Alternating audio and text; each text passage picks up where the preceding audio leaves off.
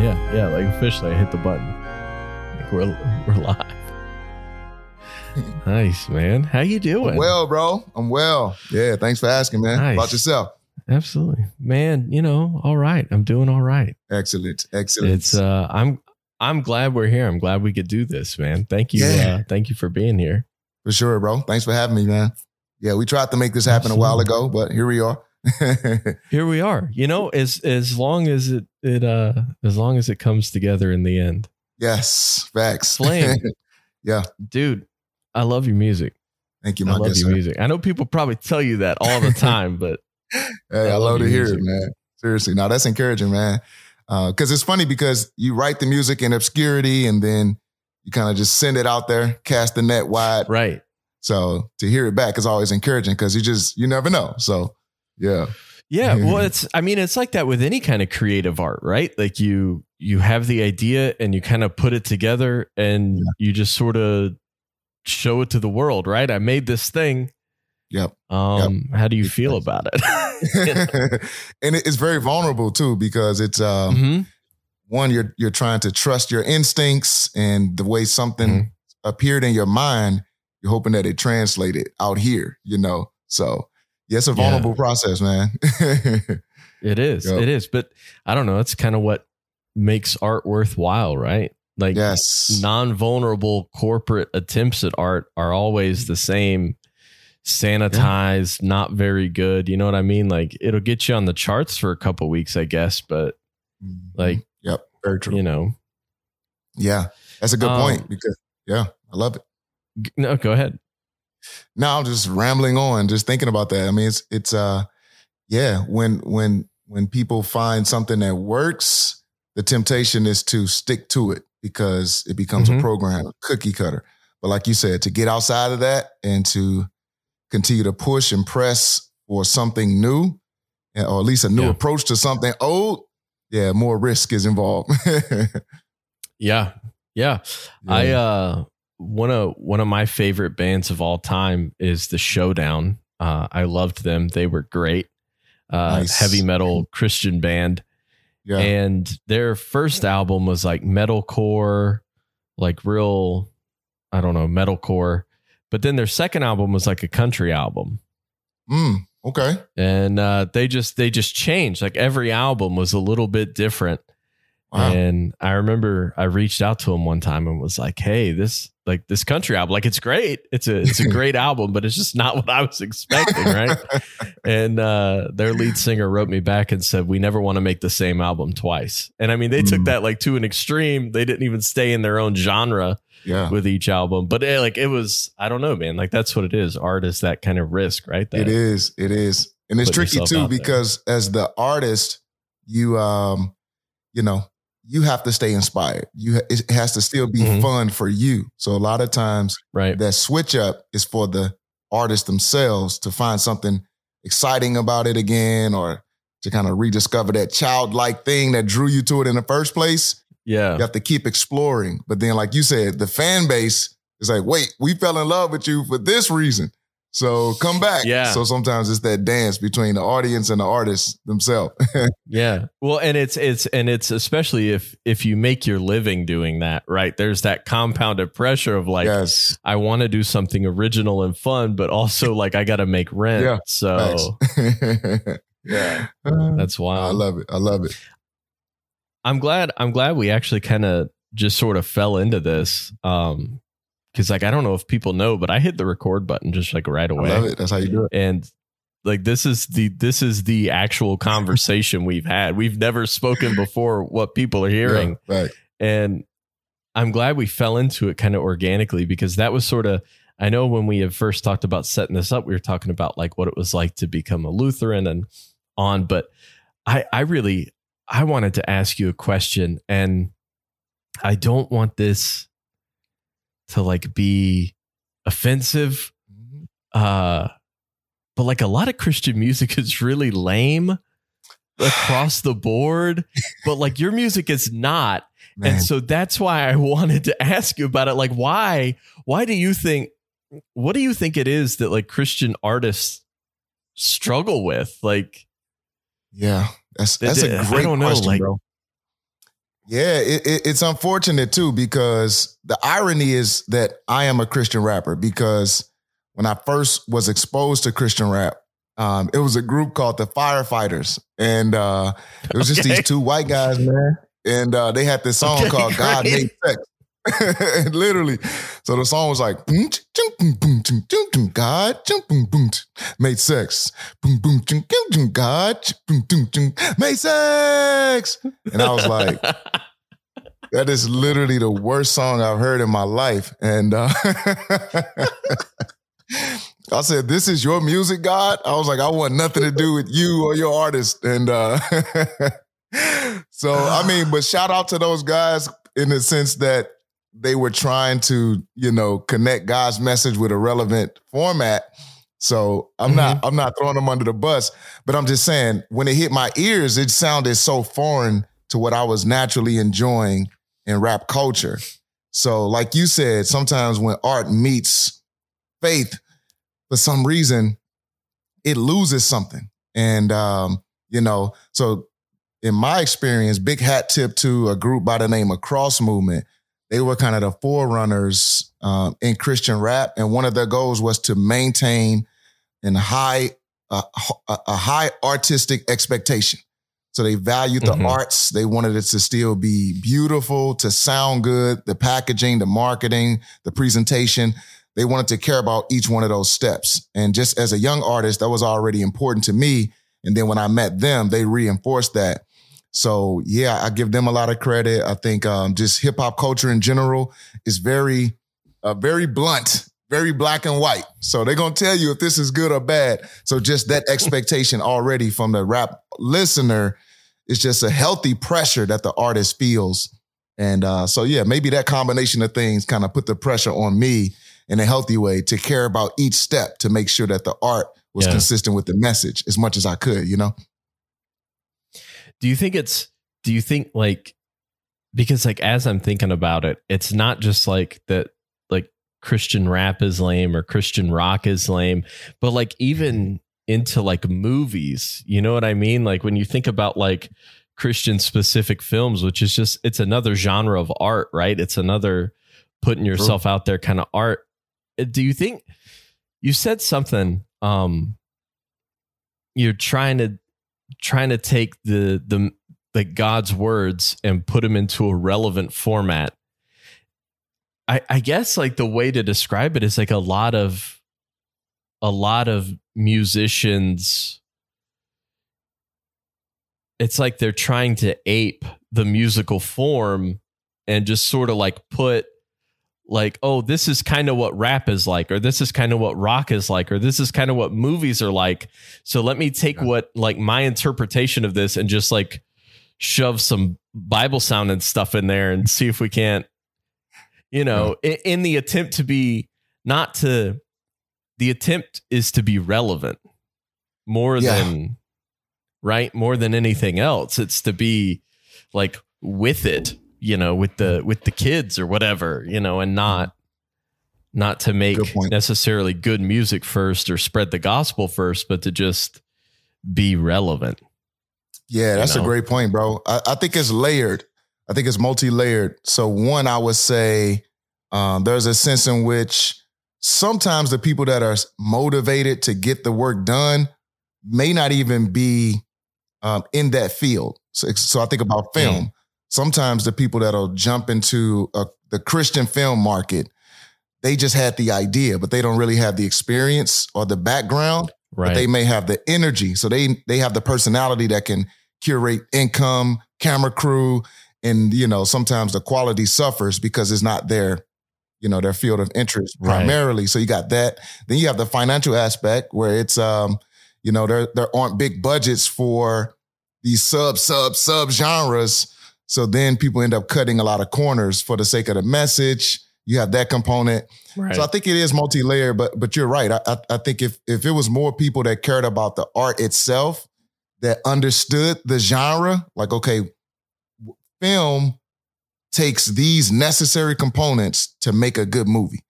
If they knew those things out the gate, they cared about it, they can have a smaller budget and still make something quality because they understand the art of it. They understand the science behind it. Right. But if you're just novel, just jumping into it with a good heart, I mean, that's a good effort.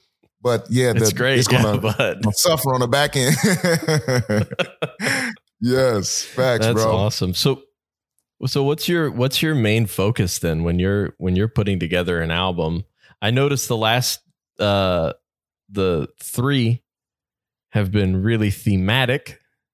We're kind of following a trend. Is that how far in advance do you plan that kind of thing? And how do you take me through the process? Yeah, for sure, bro. It's definitely thought out. So one of the things I set out to do was to start a series. So I titled it the Extra Nos series, which is just the Latin phrase that means outside of us, right? And so I was like, man, I want to unpack Lutheran thought in these short, sweet packaging, a EP, which is a short project. And I want to explain justification by faith through the Lutheran Reformation, which for my audience is new information because coming from the Reformed Baptist side of the Reformation, they were very kind towards Luther and championed justification by faith. However, what they keep at bay are the sacramental realities that go right alongside of justification by faith. And they sort of borrow Luther for the bondage of the will and then kind of tuck them under the carpet. And then on we go with John Calvin as the true victor of the Reformation. And so being exposed to those things, I was like, man, I think people would benefit from knowing more history behind the Reformation as opposed to what we were indoctrinated to think about it. So that was the first goal. And then the second goal was the artistic aspect. But I have to make this sound good. I have to make this look good. And the mood of it has to feel inviting so people can let down their intellectual guard and allow new information to sort of seep through the mind, through the imagination. So that's where the art comes in, because typically people put a wall up to new ideas, just raw intellect. So that's where the arts and the imagination comes in, because it's like this pathway that people oftentimes let their guard down. And we'll enjoy a song that talks about demons and killing people if it sounds good, because the imagination is like, wow, this is fun. I'm exploring. I'm in this place I know I shouldn't be, but it's so exciting and stimulating. And that's what the imagination allows to happen. So I wanted to use that in a way I feel like God intended for good to present what I call edutainment, to educate through entertainment. Nice. Yeah. So it's like we're gonna trick them into it, and that's good. That's fun. What they say, you got to put the medicine in the candy, so to speak. Yeah. 100%. Yeah. So, and you mentioned like the way the Reformed view Luther. I've said this enough times on this podcast, and I'm sure my regular listeners are going to get tired of it. But like, Reformed are really good. They're really good at like loving Luther and quoting Luther and all, and they're really great on Luther right up until it's time to like take Luther seriously, right? And like actually read Luther, and and then it's like True, I remember telling my brother, he's a Baptist, and I told him, I said, I've been listening to a lot of Sproul and all this, and he quotes Luther a lot. And I've been thinking about, I think I'm going to read some Luther. And he said, oh, no. Luther's weird. You don't want to read Luther. And that's kind of it's true. It's the strangest thing, bro. Like, for example, a friend of mine pointed out, he's at a Reformed church. And so there are a cluster of people at his church that have this narrative that since I've become Lutheran, I've left Christianity. And oh, wow. He was saying the irony is they were celebrating the 500 year of the Reformation. So, so he brought it up like, wait, so we have a service where we're celebrating the 500 year of the Reformation, and Flame's a Lutheran, the guy we're celebrating, but you think because he's a Lutheran, he's an apostate? He's just like scratching his head like, what kind of set of arrangement of ideas is this? It's wild. It's wild. And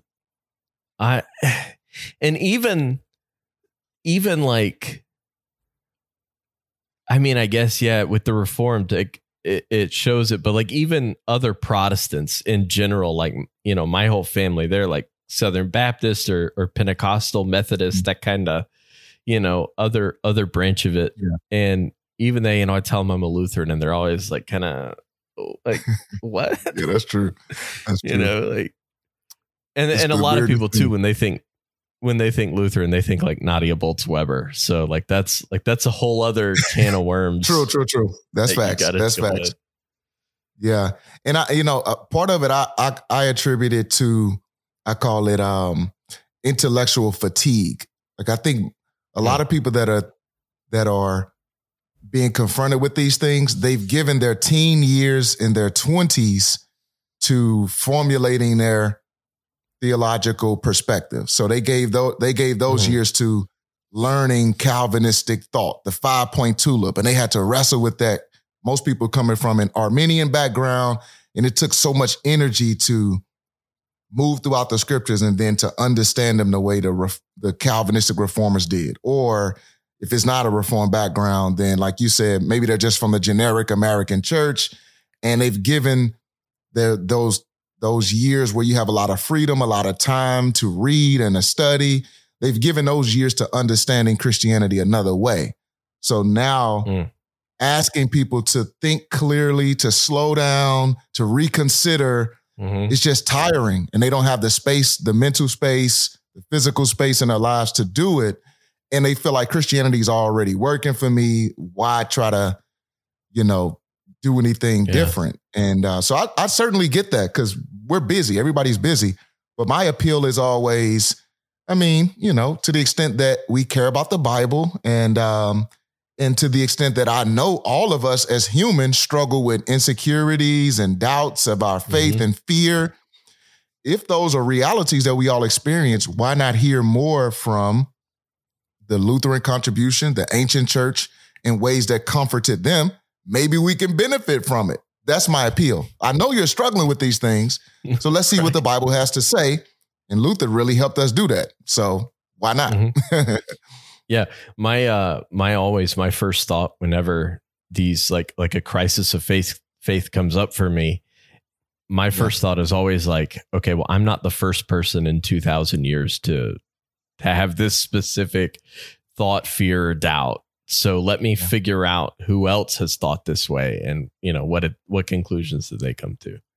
Yeah, I love that. I think some of the reluctance is also probably like social pressure, right? Because like all my friends are Reformed, all my family's Reformed. I've spent so much time, especially as a cage stage Calvinist, spouting off about what I believe on Facebook or whatever.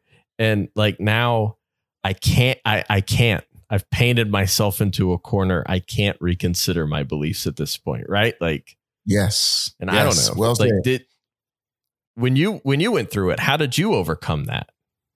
Yeah, I think my personality serves me in that I feel a sense of obligation to be authentic. It's hard for me to sleep at night, sort of hiding what's in my head. So I would have felt very uncomfortable still navigating throughout my Calvinistic circle, doing concerts, speaking engagements, and sort of pretending to still be a Reformed Baptist Calvinist. That just would have troubled me to the point where it would have been unbearable. So my personality definitely serves me there.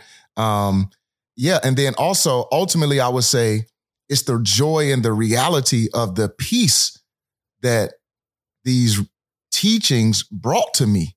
So I know from influential pastors down to lay people, like I've been at the water cooler hearing the real on the ground struggles of trying to live out a set of teachings that says, yes, we're justified by faith alone, but Jesus did not die for everyone without exception. He only died for a limited amount of people, right?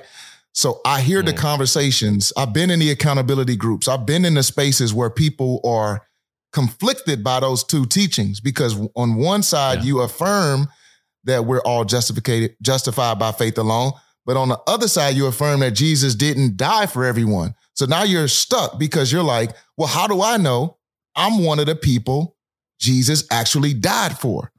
And the way that usually plays out is you have to look within to have enough sincerity, to have what Jonathan Edwards says, the affections of God.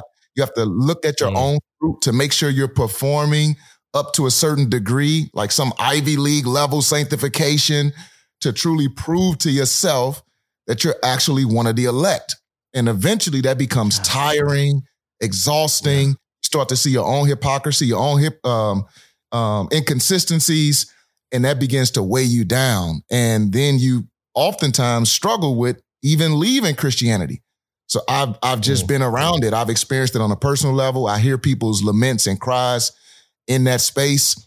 And my ultimate thing was to say, hey, I found more ground for us to walk on. I know we hit a fork in the road and we all felt stuck, but here's some things to consider that will allow us to continue to walk down the Christian path. The sacraments, justification by faith alone that runs alongside of what God is doing outside of us, as opposed to these deep dives looking within to find something. And it's dark down there, man, trying to plumb the depth of your own soul. You know what I'm saying? It's dark down there. It's difficult to see, you know? I always gave up really quick. I always just like, yeah. And I don't know, man, like my first 2 or 3 months as a Lutheran, I can go back and look at my text to my own pastor, Joe. Yeah. And like the first 2 or 3 months worth of text to this guy were like, how can God love me? How can anyone love me? And his responses back were always like, just stop it. Stop. Yeah. Look at the cross. You're looking in the wrong, look over here at Jesus and stop looking at Remy, because it ain't, you're not going to find anything where you're looking. That's very true. It's wild. People are afraid that if the pastor says that, then that's going to throw us into some licentious life where we're just going to be barbaric, you know what I'm saying? And just be out here as hedonist. And, I guess that's a typical fear in a world where you have to prove yourself at every point. If you want good grades, you got to work hard to earn them.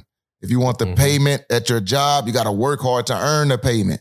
So that's how we most naturally function. So we're afraid that if we tell people we're free in Christ, they're going to, just do whatever they want.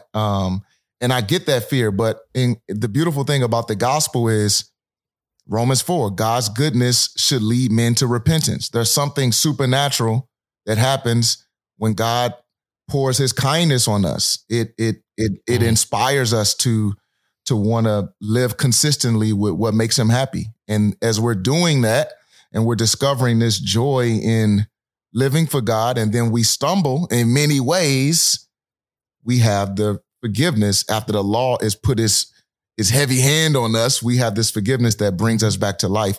So even distinctions like the law and the gospel were helpful as I was processing my own disintegration within myself and my own sort of wiring. Those distinctions really helped me breathe and to enjoy my faith and to function in the midst of what it means to be a human and to be a Christian human. So I just think people would love these realities if they had the opportunity to slow down and really think about them and pray through them, Yeah. Yeah. Yeah.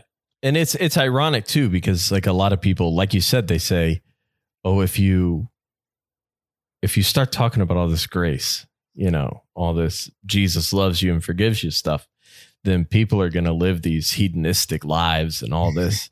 But the ironic reality is it's the other way around, that when you start telling people they have to live for the law and they have to, show all this fruit and all these good works, they get so burned out that they give up and they say, what's the point? I'm going to hell because I can't stop doing X. So I might as well do X, Y, and Z. I'm going to hell all the same, right? Like it like that discouragement that gets in there. Yeah, that's true. And the other interesting thing too is in those spaces where people are more accustomed to trying to function at that Ivy League level sanctification, that's what I call it. Yeah. What they end up doing is lowering the bar. And sort of pretending that they're actually functioning on this Ivy League level sanctification, when in reality, they're still struggling just like the next man. And they're just not free to be honest about it. They have no safe place to confess it because they have to maintain that image that I'm functioning up here. My affections are ever growing and aligning with God's. And I am, becoming more and more holy day by day. And we should certainly strive for those things. But in reality, sanctification is not this upward climb on a ladder. Sometimes it's a fragmented up and down experience. And Lutherans are, I think, the best at being honest about that and helping people work through those things. What drove you to Lutheranism, to investigate it and then to dive in? Yeah, great question, bro. Let me see. Can you still see me on the camera? Am I still good? Yeah. Okay. Yeah, you're good. Really, it was a fluke. I literally was not seeking it out. It was a friend of mine who was at a Reformed seminary in California, and both him and I are from St. Louis, and he was considering going to seminary to continue his studies. And one of his Reformed Baptist professors was like, hey, if you're going to St. Louis, make sure you go to Concordia Seminary because I feel like they have a superior church history program. So he was like, okay, good to know. So then he reached out to me and was like, hey, bro, my professor told me I should consider Concordia. Maybe you should too, because I know you're thinking about going back to seminary. So I was like, yeah, I'll check it out. I think I remember that school. So yeah, I scheduled a meeting to visit the campus. And the whole time I was touring the campus with a gentleman by the name of Dr. Bodie. And I'm just talking his head off about John Calvin, how amazing John Calvin is, how much he saved Christianity. And it was so funny. I mean, he was just humoring me, bro. Like, he just let me go on and on about John Calvin. And, so, I mean, eventually he did, he didn't want to burst my bubble, but he kind of let me know, like, yeah, well, we think a lot about Luther here as well. You know what I'm saying? So he was a nice guy. But then I fell in love with the campus. I was able to sit in on one of the classes. And so I decided, man, I want to become a student. So I had to test into the graduate program. So they sent me the material to study. And that's when it all happened, bro. I was like, wait, the Lord's Supper, they're saying Jesus is bodily present in a bread and a wine. I'm like, that's weird. And then I kept reading about baptism. They're talking about baptismal regeneration. I'm like, that's weird. And then infant baptism. I'm like, is this book upside down, bro? I'm like, these are strange ideas. Like, where are they getting this stuff from? And I literally was, but it was justification by faith that pulled me in. I was like, but I do agree with that. Well, let me just see what's to learn here. So after I tested in, I just sat and soaked. I didn't say much. My entire 2 years in the program, I just sat and soaked. And then a year after I graduated, I took time to read through the material, pray, have dialogue with others. And after a year of studying outside of the academic environment, I said, man, this is in the Bible. I can't ignore it. Yeah. I can't unsee it. And that's when I became Lutheran. Yeah. And isn't it wild too, like how much stuff is, like, especially like sacramental theology. Yeah. I cannot explain to my non-sacramental friends. I can't explain it where we'll be reading a Bible story and I'm like, oh, that's about baptism or that's about the Lord's Supper. And they're like, how do you get there? And I'm like, dude, like once you see it, you can't unsee it, right? Like it's so true, bro. It's there. And you know what's so fun? It's fun going back to old commentary sets that I used to refer to for insight. So one in particular, I won't say the person's name, but I went back to a popular Reformed study Bible and I read the commentary on 1 Peter 3:20 and 21, where it says baptism now saves you, which corresponds to Noah and him and his family being saved through the water, right? So I said, let me just see for kicks what was said here. And the commentary said, baptism is so close to salvation. Peter almost makes it as if it itself saves. And I was like, this is hilarious, bro. The mental gymnastics, the dancing around. Yeah.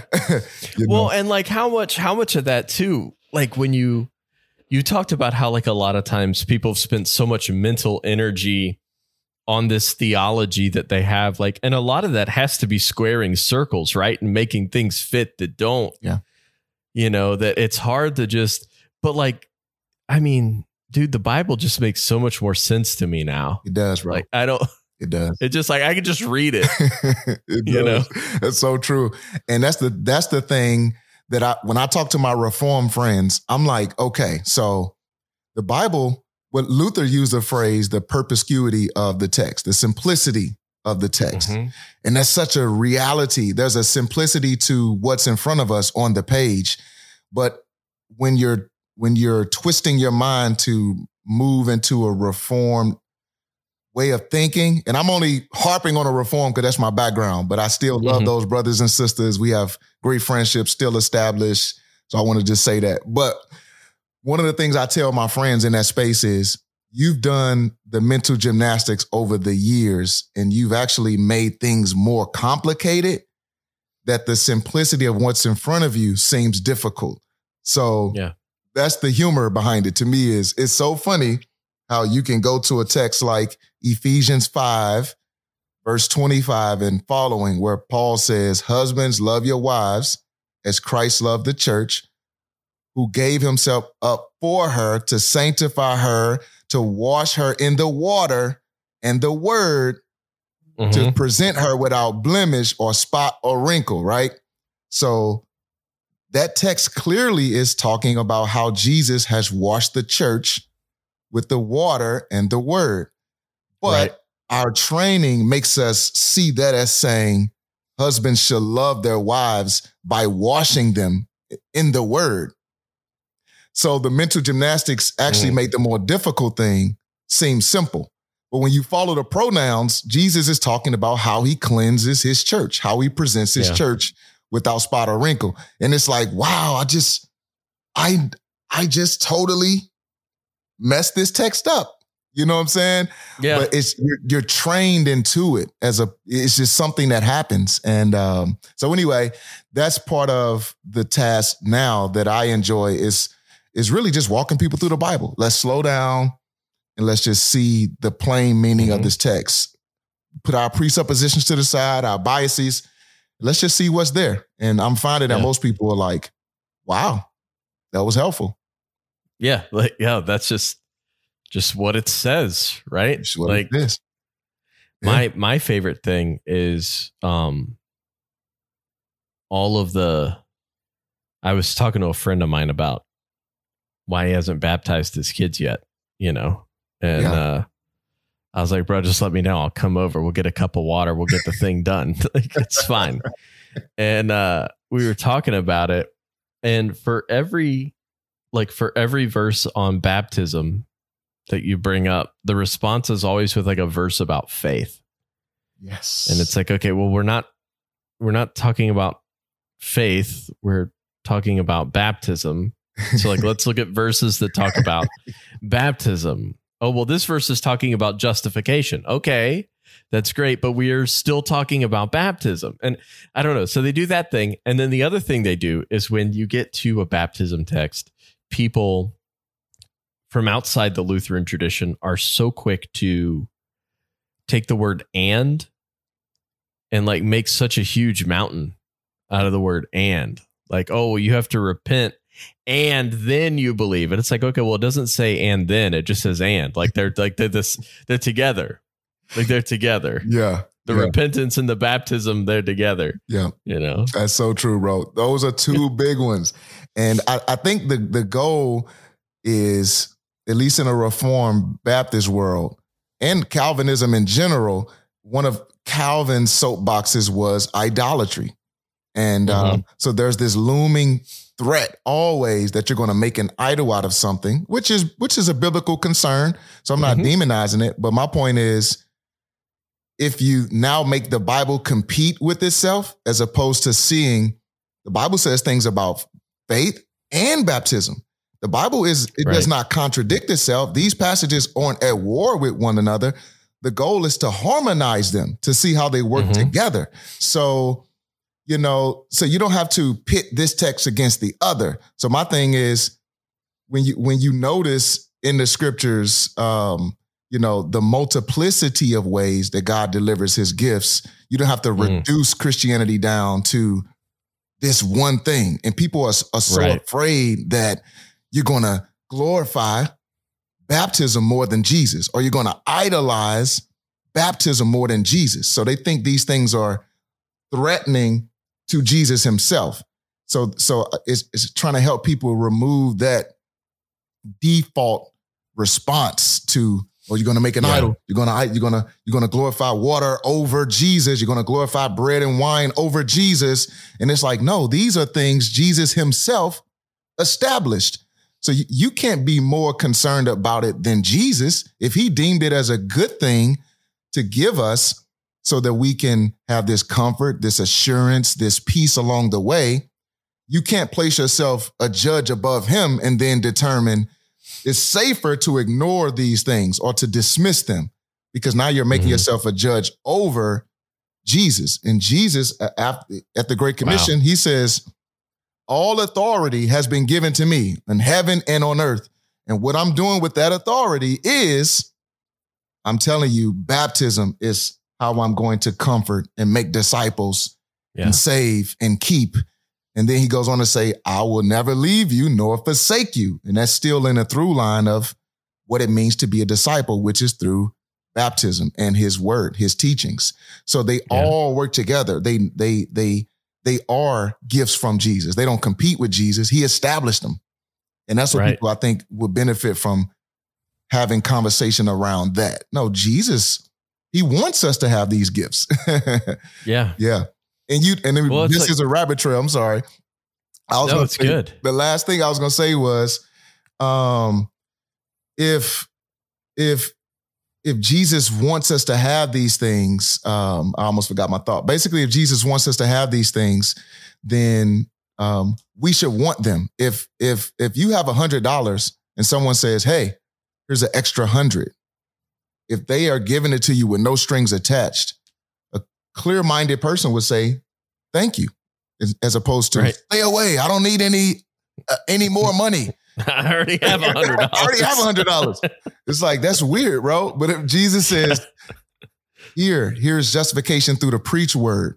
Here's a gift through the preach word. Here's a gift through the written word. Here's a gift through the visible word, the sacraments. We should be like, amen, amen. Yes. Thank you. Yeah. Thank you.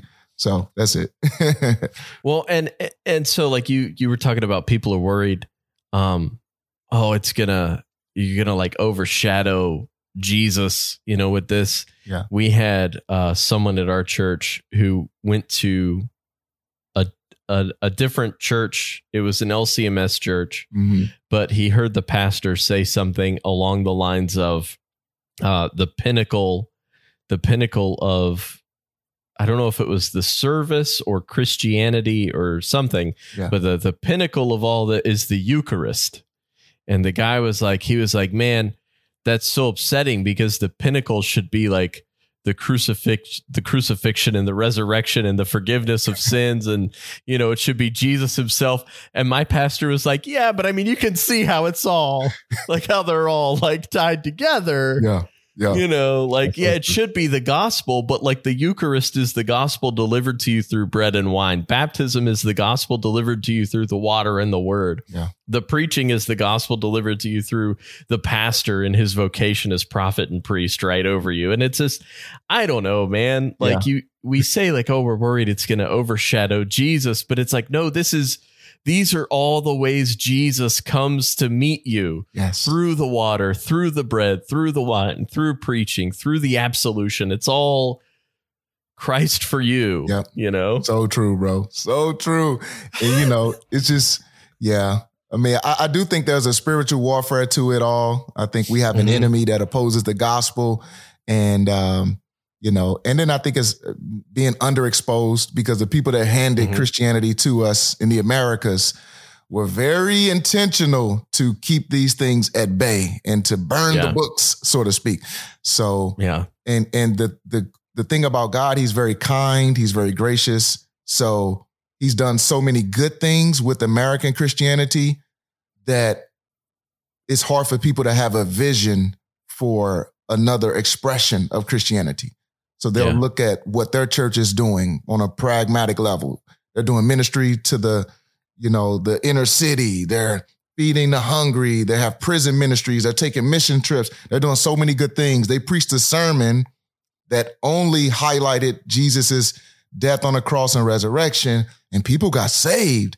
And those people matured in their faith, and now they're serving in the local church as a church worker. And they have so many good reference points for what God has done through their style of Christianity, that to imagine Christianity any other way seems unnecessary and almost competing.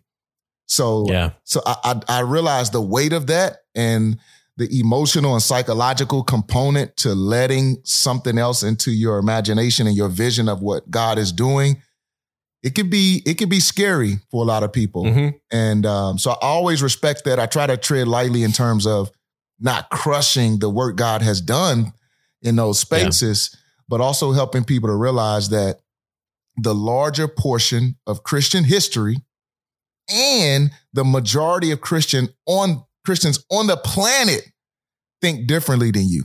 So it's okay to come outside of your echo chamber and to hear how other Christians think about these things, because actually you guys make up the smallest percentage of Christians in the world and that have ever existed. So I think it's healthy at least to consider, man, maybe you look around and you say, oh, snap, it's only 10 of us. And it's like, not to say that the majority of a thing makes it right, because, history shows that that's not necessarily the case. But the point is, our brothers and sisters who nurture Christianity off of the heels of the apostles. Yeah. I mean, they thought differently about these things and 1600 plus years moving forward and counting. Yeah. The scriptures and church history is on our side, bro. Well, and I mean, that's my thing. Like when I I grew up in a Pentecostal church, and we were like big dispensationalist, pre-tribulation, talked about the rapture all the time. Yeah. And like, that's like my big thing is like, look, I'm not asking you to be some like amillennial, give up on all that you believe right now. Yeah. But like, just the fact that no one believed the thing you believe until 196 years ago, like that should, like, it should at least like give you some pause, right? Like you should at least stop and think about that. That's true. For a minute, Yeah. So like, I don't know, man. Like I'd like John Wesley. Great. Good. God bless him. Good theologian. Yeah. But like, I'm going to trust Polycarp a bit more. Yeah. And it's like, I don't know. You're right. Like, it's not just because most people believe it, or like just because it's been happening the longest doesn't mean it's necessarily correct. But like, you should at least think about it. At least. Yeah. No, that's, and a lot of it goes back to something you said earlier, just the social pressure, right? You got friendships, you have partnerships with different organizations, and so that social pressure is there. And then a lot of people have financial commitments. So if you've made your living and your vocation as a pastor or a college professor or something like that, it's almost unthinkable for you to be in your 40s or 50s and you've built your family around this financially. What are you going to do if now you become a thinker outside of that space? Then you got to tell your institution you shifted. Then you got to give your 1 month's notice. Now you can't teach or preach anymore. So the implications are weighty. And, so I certainly understand and I respect those things. And, I don't want anyone to do anything hastily or make a rash decision. Just, if at least you can just see it in the scriptures and then pray through it. Have an open and honest discussions about it. And I believe the Lord will provide through other means as you are following him and trying to be honest about what's in the scriptures. So I know it's weighty. It's a big ask. It is. It's a big ask. It can be, yeah. But,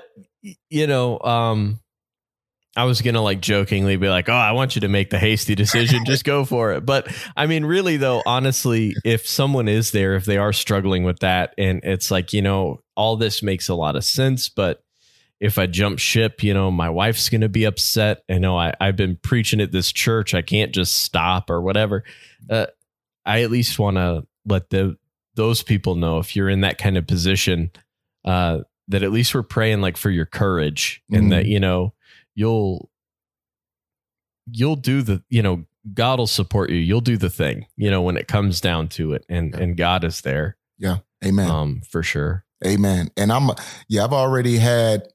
have so many stories, bro. You have no idea. So many good stories about, like I said, influential pastors, professors, and all the way down to lay persons who are contacting me like, bro, I've never seen this. I have a PhD in theology, and I've never been confronted with this. So I have a lot of stories that I'm thinking about now. One in particular, a pastor actually did have the courage to confront his team and the people in the leadership and say, hey, just want to be honest with you all. I just been working through these things after hearing Flames Project Extra Nos, and I've taken time to just research it on my own. And I'm being convinced by the scriptures that these things are there. And so he's going through the process now of walking it down and enrolling into a Lutheran seminary to figure out ordination and how that would play out. So like you said, on a practical level, as you're practicing that courage, there are ways to transition and show yourself faithful in the Lutheran space. So that's encouraging. So I'm in the AALC, not the LCMS. Gotcha. But, yep. Still in fellowship with the LCMS. Facts. But we had a guy, he was the vicar at our church, and great dude, wonderful guy. Yeah. But he was a Baptist, Southern Baptist, planted churches all over the world for the SBC, Eastern Europe and America and all over the US. And he's at a church. He's grown it. He's really good about planning and growing churches. And so he's at this church that he's planted, and it's grown to a huge Sunday attendance. And he starts reading his Bible, and it just occurs to him. He's reading through the gospel, and it just, Jesus just says, "This is my body." Wow. And like, that's it. It just clicks. And so he starts teaching this. Yeah. And his leadership comes to him, and they're like, "Hey, you can't, like, this isn't what we believe. You can't do this." And he was like, "Guys, I'm sorry, but like, this is in the Bible. Like, this is all I can teach." Yeah. And he ended up getting the boot and started looking around for like, well, where do people believe this? And he ended up falling into Lutheranism and then finding his home in the AALC. Wow. But yeah, like it, Correct. I don't know, man. Like he's the only guy I know that he just straight up was like, "Look, this is where we're at. This is what we're doing." And they were like, "Hey, we're going to kick you out." And he was like, "That's fine." Wow. That's fine. Man. I'm not giving up on the truth.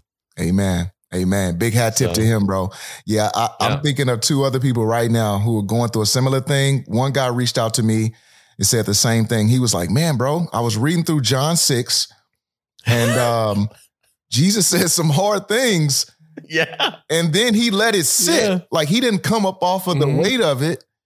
Because if, and I'm like, yeah, right. Because had he come back and say, I'm just saying, metaphorically speaking, then the people that turned away and thought he was crazy would have been like, "Oh, okay, that makes sense. We thought you were actually saying, So anyway, so I'm thinking of a guy now who's a pastor, and he's trying to work through that. Like, I want to teach this. So I'm praying for him. And I have another guy who I'm thinking about who went through the same process, just reading it. And it just sort of, the Holy Spirit illuminated the text. And he's like, "Wait, this is my body." Like, it says that. So he thought he was crazy. So when my music started coming out, he was like, "Bro, you have no idea how comforting this is." Cause I literally thought I was losing my mind, bro. And I was like, "You're not, you're gaining sense." Yeah. It feels that way. I remember falling first headlong into Reformed theology and then falling over into Luther after that. Like I just went from one right to the other. Yeah. And I remember the whole time, that's exactly what I was thinking. I am losing my mind. This is not anywhere in anything I was raised. This is nothing like what I believe, but it's facts, bro. It is. Yeah. So you're right, though. I'm glad you said that, because that courage, God will assist you in, and he will plug you with people to comfort you. So that's what I've been noticing is people end up finding each other. I have no idea if the professor who was at that seminary is going through this, and maybe in his mind, he's sending people to this Lutheran seminary as some sort of vocation. He's sort of using his position to sneakily, I don't know, right? But I'm just saying it's how God providentially arranged those events. It seems like that's what he's doing everywhere, as people are groping and seeking for him and seeking for the gospel peace. God's doing it behind the scenes. So it's encouraging. Yeah. Yep. In a similar vein, I know I tagged you in this on Twitter. I'm writing a paper on baptism. It was one of my last classes at Liberty University for my undergrad. Oh man. And, I used your album as one of my sources for my paper, but I'm hoping that I will put together enough of an argument here across 15, 20 pages, however long it is, that like at the end of it, this who I know is a hardline Calvinistic professor will read through it and be like, okay, I've not thought of that.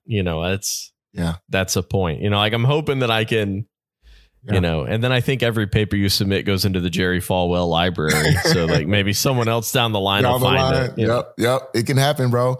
It can definitely happen. And those seeds are planted too. So oftentimes later it can come up and you're like, wait a minute. I remember hearing something like this. So one plants, one waters, God makes the increase, bro. So I love that.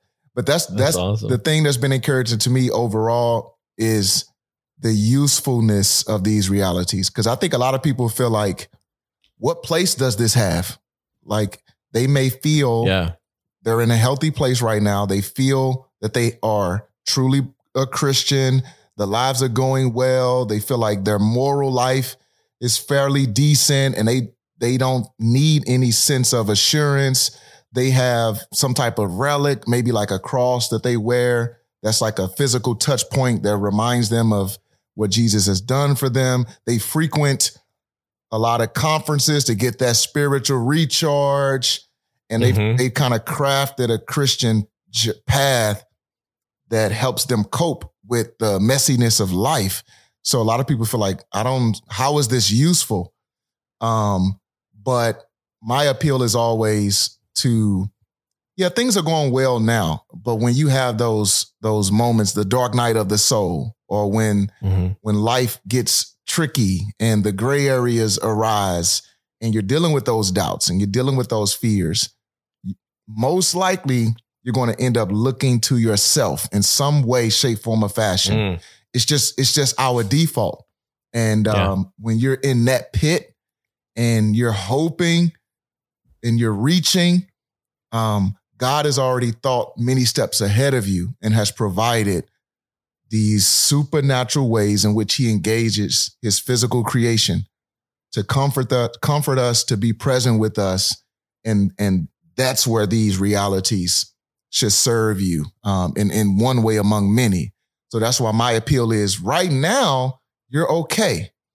But life isn't always in this stage. So how about let's consider it now? So when the ebb and flow of life happens, you're not caught off guard and tempted to leave Christianity altogether. So let's sort of remove Christianity from just being in our heads, because that's what the metaphors and the symbols, it ends up reducing Christianity down to just reflecting and remembering. Let's have communion to remember what Jesus did long ago. You got baptized as an outward sign of an inward expression. Right. And now, or worse, it reduces it to a feeling. Or feeling. Yes. Right. And then when those hard times do come, you start thinking like, oh, I don't feel the Spirit of God in my life, so I must not be. I must have done something to upset God. Yep. You know what I mean? And it's like, that's so hard, man, especially because like the truth is like the exact opposite of that, right? Like, because what does God say at the end? This is the most mind blowing thing to me. At the end of every major feast, like there's like 5 major feasts in Leviticus or whatever. Mm-hmm. And at the end of every major like sacrifice, it always says, depart knowing you are at peace with God. Right. And that's how all these big like sin offerings and guilt offerings, that's how all these things. And so here is Christ doing that for us, being the fulfillment of all of that for us. And now you're baptized. Paul says you're buried with him and raised to new life with him. You haven't done anything to upset God. Like, even though you feel that way and life is hard, you are at peace with God. And like, that is, you gotta be able to hold on to that. Thanks, bro. Ooh, that's good, man. That's really good. And that frames the Bible in such a powerful way, because to have it framed any other way, all roads lead back to sort of looking within or trying to detect your feelings, mm-hmm. like and I'm not saying people are heretics, but all heresy, which is false doctrine, or heterodoxy, which is off doctrine, they all lead to sort of a works base, or you looking within mm-hmm. to find or to sense or to feel something. And God wants to pull us out of ourselves and to gaze at him and what he's doing outside of us as everything he's done for us. Jesus, the God man, right? The eternal Son mm-hmm. of God, takes on physicality and does something.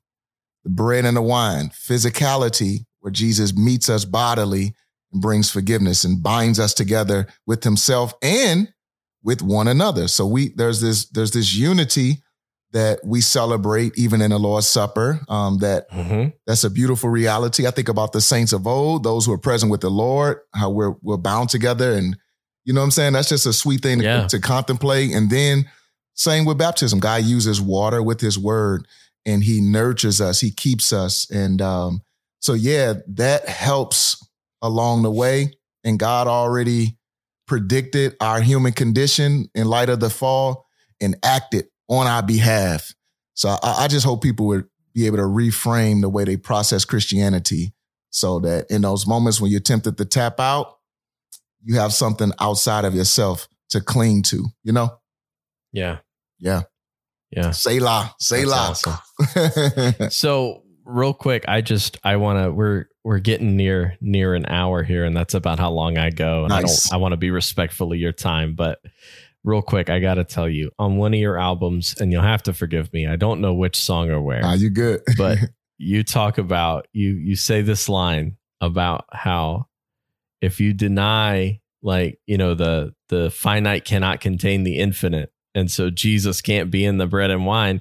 But if you say that, then like you're also denying the incarnation, right? Because like this is so finite. It is, bro. And I just want to say that's like the most brilliant thing I've ever heard, like theologically. And I have used that in many discussions with Calvinist friends. Yeah. And it's a full stop kind of a statement. You say that and they're like just like it starts spinning.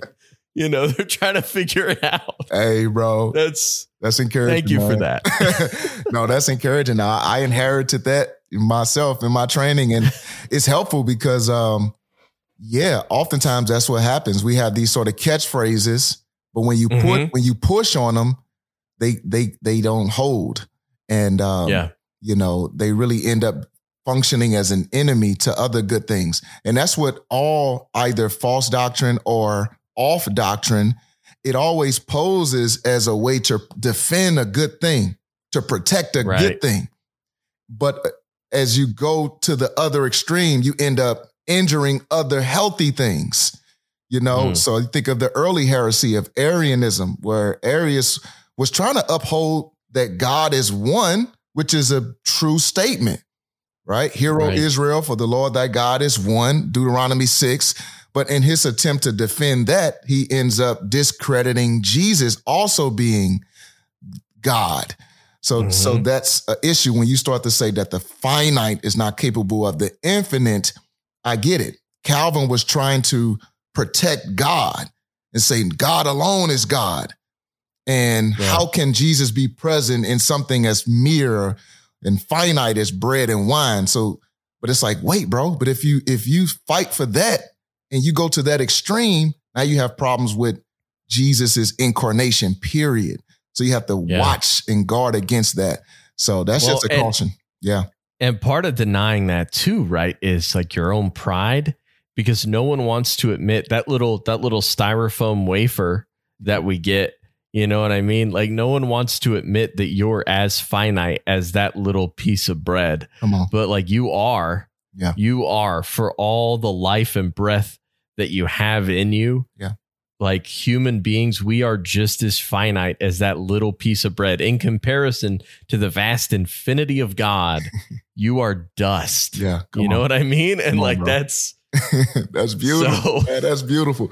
And just if I could close saying this last thing, one of the things that helped me was Luther's statement that we should use logic and reason as a servant and not a master. Because if you use logic as a master, it's going to turn on you and argue against Christianity, period. Logic will demand that there cannot be a virgin birth. So that's why we use logic and reason, because it's a gift from God and it helps us process ideas and to communicate to one another. But when it demands too much of us, that's when we say, okay, stay in your place as a servant and not a master. So a lot of these things that we're talking about now, we're following what's revealed as opposed to what makes the most sense, thinking about sense in a way that we do. So let's not use that principle in a way that functions as a master over us, but as a magistrate, as a servant. I think let's go with what's revealed in the scriptures as opposed to what logic and reason demands, because it'll trick us out of our faith if we do that. Absolutely. Yeah, man. Flame, thank you so much, man. Where can people find you? What can people do to help support you? Yes, indeed. So people can go to extranosacademy.com. So that's a hub for all things Flame and Extranos. You can sign up for my email list. You have the links to all of my music. It's available wherever music is sold and streamed. I'm all over social media. My merchandise is there, so you can purchase a coffee mug, a poster, a sticker, or a t-shirt. So I have all those things available. Yeah, so just tap in. And then I have a podcast, Extranos Academy. So it's all over the digital platforms for podcasts and my YouTube channel, Extranos Academy. So yeah, tap in. Awesome. Yeah. Flame, thank you so much for being here, man. Yeah, thank you for your time, bro. This was fun. Encouraging too. Awesome. Yeah. God bless. Likewise.